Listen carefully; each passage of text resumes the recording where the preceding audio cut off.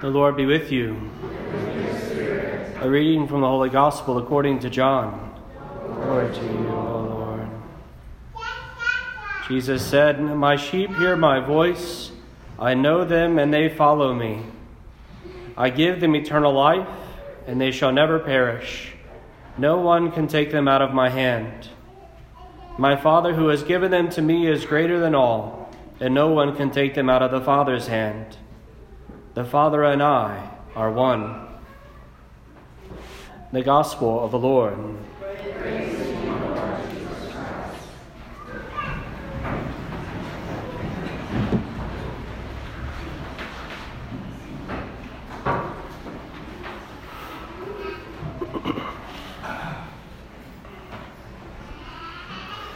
The Lamb who is in the center of the throne will shepherd them and lead them to springs of life-giving water, and God will wipe away every tear from their eyes.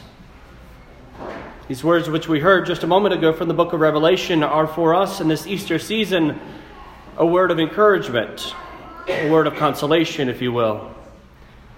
The Lamb, our Lord Jesus Christ, seeks to give us life-giving water, freedom from our sins, and as he says in the Gospel, to lead us to eternal life and to keep us safely in the hands of our Father.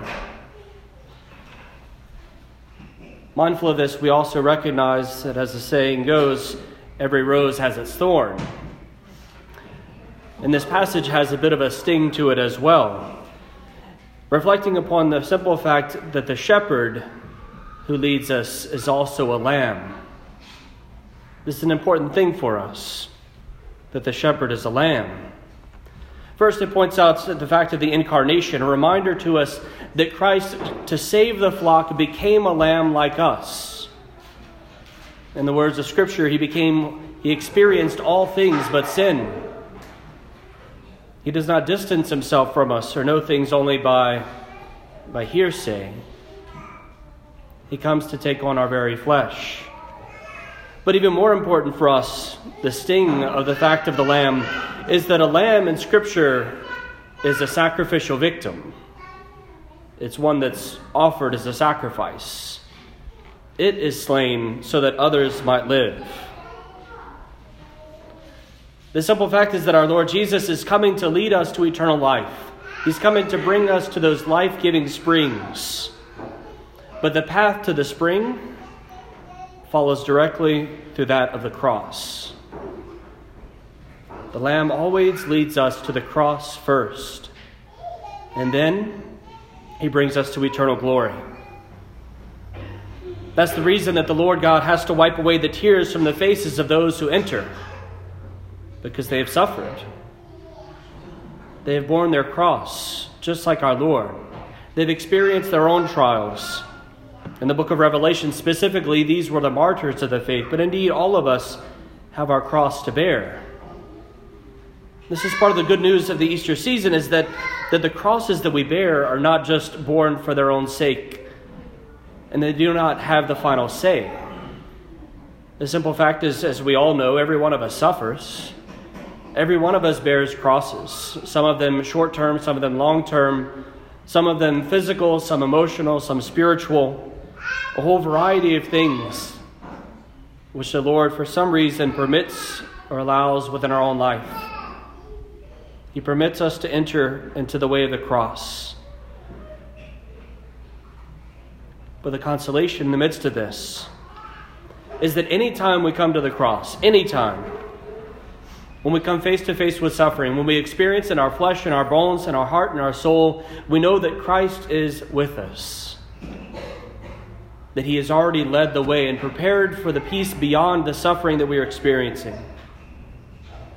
He's leading us to the glory. He's leading us to the resurrection, even if it means passing through the cross. In the midst of our sufferings, he's bringing about our salvation. And this is the lens that helps us to transform everything that we experience in this life.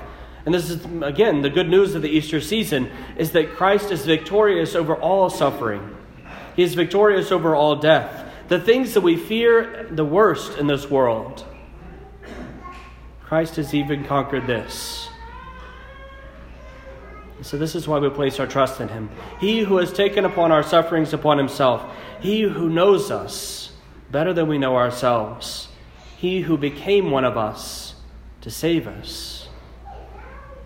He leads us through sufferings, not to chastise us, not to shame us, not simply for the point of making us suffer, but that our sufferings might be joined to his. That our sufferings, we understand, might have value. That they transform us. They shape us. They make us holy.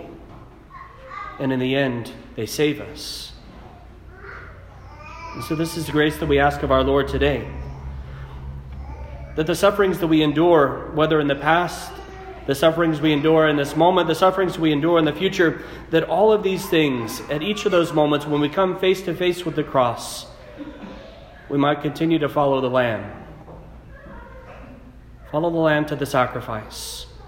That rejoicing in him, we might be able to rejoice also in the eternal life. And so our prayer is a simple one. And in fact, the church puts it on our lips week after week after week.